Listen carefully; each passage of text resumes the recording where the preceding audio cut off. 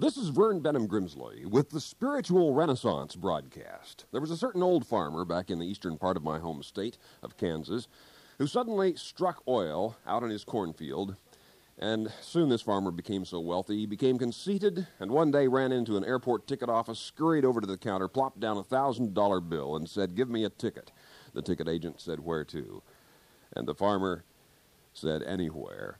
I got business all over."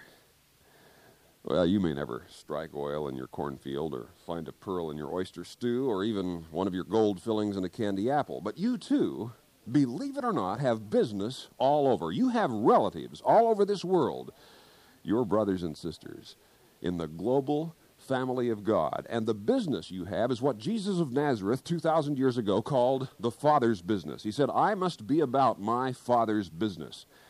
And that business is doing what God wants you to do. God's plans, God's purposes, the will of God for your life. Jesus taught us to pray, "Your kingdom come, your will be done." He said the kingdom of God is within you. And the kingdom of God is the will of God, dominant within your motivations, within your mind, within your plans. What an adventure to belong to this great worldwide family of God. And you do. It is written in Jeremiah, "I am the Lord, the God of all flesh." Not just God of a few. The family of God is not a select, snobby sect, not just one race, one nation, but all of humankind. God will not, as they used to say, break your plate at the family table. God cares about you. God knows every problem in your life. But more than that, God knows every possibility in your life. God knows what you could be, what you could become, if you will follow the guidance of God. If you will live in faith. Jesus said, "Have faith in God." And he said, "According to your faith, so shall it be unto you." Let faith be the death warrant of your doubt. Serve notice on your skepticism. Evict your indecisiveness, and begin to live in courage and confidence as the son or the daughter of God you were born to be. Because real religion, the faith which Jesus taught, is a reality. Not make-believe, not some sort of phantasm. It's real. God loves you really now. God's Spirit indwells your mind really now. God has a will and the power to accomplish that will for you. Not tomorrow, not a year from now, but now, this very instant. Real religion is not just a warm creedal cocoon of silken sentimentality to spin around yourself to protect you from the rigors of life. It rather inspires and invigorates you to live courageously in this world and to be a conqueror by faith, to live triumphantly. For the great triumph is that of good over evil, and Jesus taught overcoming evil by goodness. He said, "Love your enemies, bless those who curse you, pray for those who despitefully use you." And love is the spiritual chevron of the child of God. It is the badge, the mark that identifies you as a God-knowing family member. Jesus said, "By this will all men know that you are my disciples, my followers, that you love one another." He said, "Love one another as I have loved you." On one occasion, there were two grade school boys who were fighting during recess out on the playground. They were brothers who attended the same school, but they just couldn't seem to get along. The teacher saw them scuffling, ran over and separated them and said, "Let's have a little more brotherly love." And one of them said, "You'd have more brotherly love if I had a more lovable brother." Jesus didn't say, "Do to others as they have done to you." He said, "Do to others as you would have them do to you." Treat people as you yourself desire to be treated. But that requires a source of love beyond ourselves, the love of God. God is not sitting in a celestial swivel chair, leaning back disinterestedly, watching as the centuries pass by. God cares in an intense, immediate sense about you and about your life. And you're a member of God's family. But what is a family? A house full of sullen relatives living together under one roof in an uneasy truce, a clan of people mutually tax-deductible, just a bunch of folks who sign the same last name on their credit cards. What is a family? Those who watch the same television set, eat at the same table because it's cheaper to buy groceries in quantities? Or is there something more to a family than this, something spiritual. There is in God's family because it is based on love. God rules this entire universe by the power of his love. The almost blinding affection, the incomprehensible affection God has for you. If you could feel that for just one moment, as I attempt to describe it into this broadcasting microphone and as my voice is literally heard around the world, if any of you listening to this will dare to believe that God loves you with an eternal and an infinite love, that will be the beginning of a transformation in your life astounding to behold. It will be the demarcation point of literally a new way of life for you. Long ago, there was a powerful king in Europe who had a son, a baby boy, but because he did not wish this lad to grow up spoiled and conceited by the luxurious life of a pampered prince in court, the king secretly made arrangements to have this boy, while yet a baby, reared in the home of poor but stalwart farming folk. And it was done. The years passed by. This lad grew in strength of body, mind, and character until at last he became a young man, courageous, unspoiled. And he yet believed he belonged to the farmer's family. And really he did, for they had reared him. But at last one morning he was summoned to the king's court. And it was at last proclaimed to him that in fact he was a prince, an honored member of the very royal family. And that is what I am saying to you, that you are of the royal family.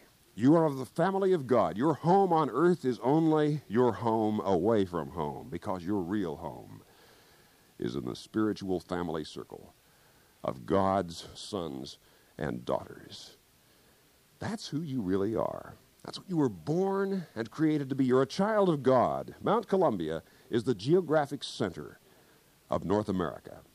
But the spiritual center of the entire universe is the living God. And that same great God can be at the spiritual center of your life as well, and should be. That God, the architect of infinity, is your Father and your friend. Who but an infinitely wise and loving Father could have a boundless stream of inspiration and insight and good cheer and goodwill? At any moment we will choose to draw from that in prayer, in worship.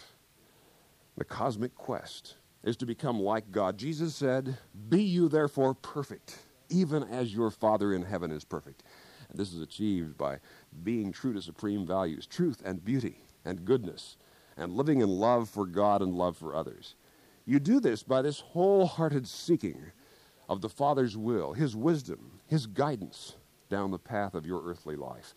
God is your closest, your nearest friend, and eternity beckons to you, calls to you, and everywhere opportunities for service call you to a closer kinship with your brothers and your sisters in this worldwide family of God. There is no greater thrill than finding God and taking up the adventure of becoming like God, because God is your Father and is love, spiritual, wise, righteous, merciful, dynamic.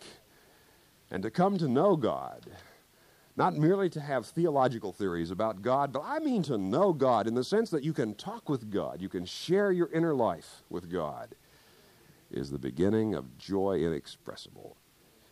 There's one occasion in the Scriptures depicting Jesus involved in prayer. Listen to this, the J.B. Phillips translation. "Then they arrived at a place called Gethsemane, and Jesus said to his disciples, 'Sit down here while I pray.' He took with him Peter, James, and John. 'My heart is in bitter anguish,' he told them. 'Stay here and keep a watch for me.'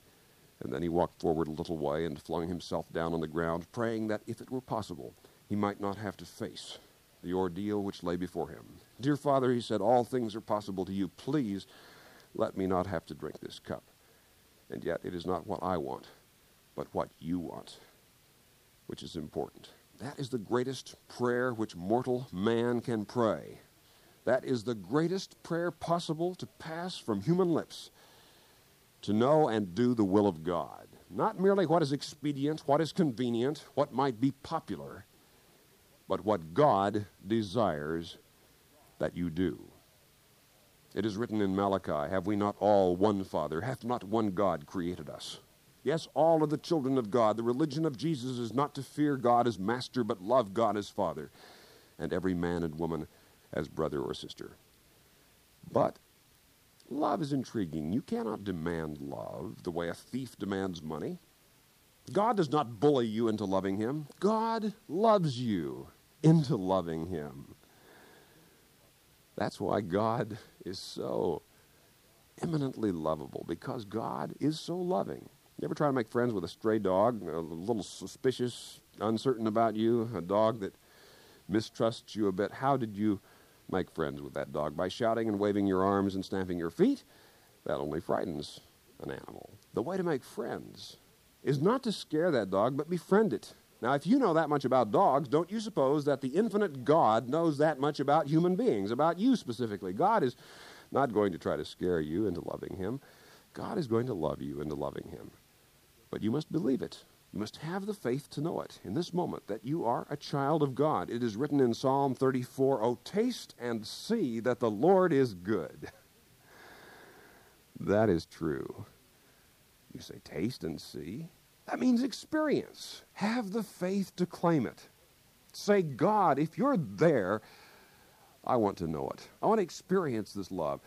I want to have this, taste it. In whatever way I can conceive it or perceive it spiritually, I want that. And God will respond to you in this moment. According to your faith, said Jesus, so shall it be to you. Another dog story. If your dog is carrying a piece of garbage around in its mouth and you try to take it away from the dog, you know you're going to have a tug of war, because suddenly that dog wants that piece of trash more than anything else in the world, and you have to fight for it. But the moment you show that dog something better, a piece of fresh meat, a good bone, watch how quickly the dog drops the other thing. Show him something better. Don't just try to tell him how bad the garbage is. Give him something better. You've heard some religious individuals who will spend all their time just telling people how bad sin is and how evil is, instead of how good God is. It is written, the goodness of God leads to repentance. Don't just repent because sin is bad, for certainly it is, but because God is good, and because God's great love beckons to you and calls to you in this moment.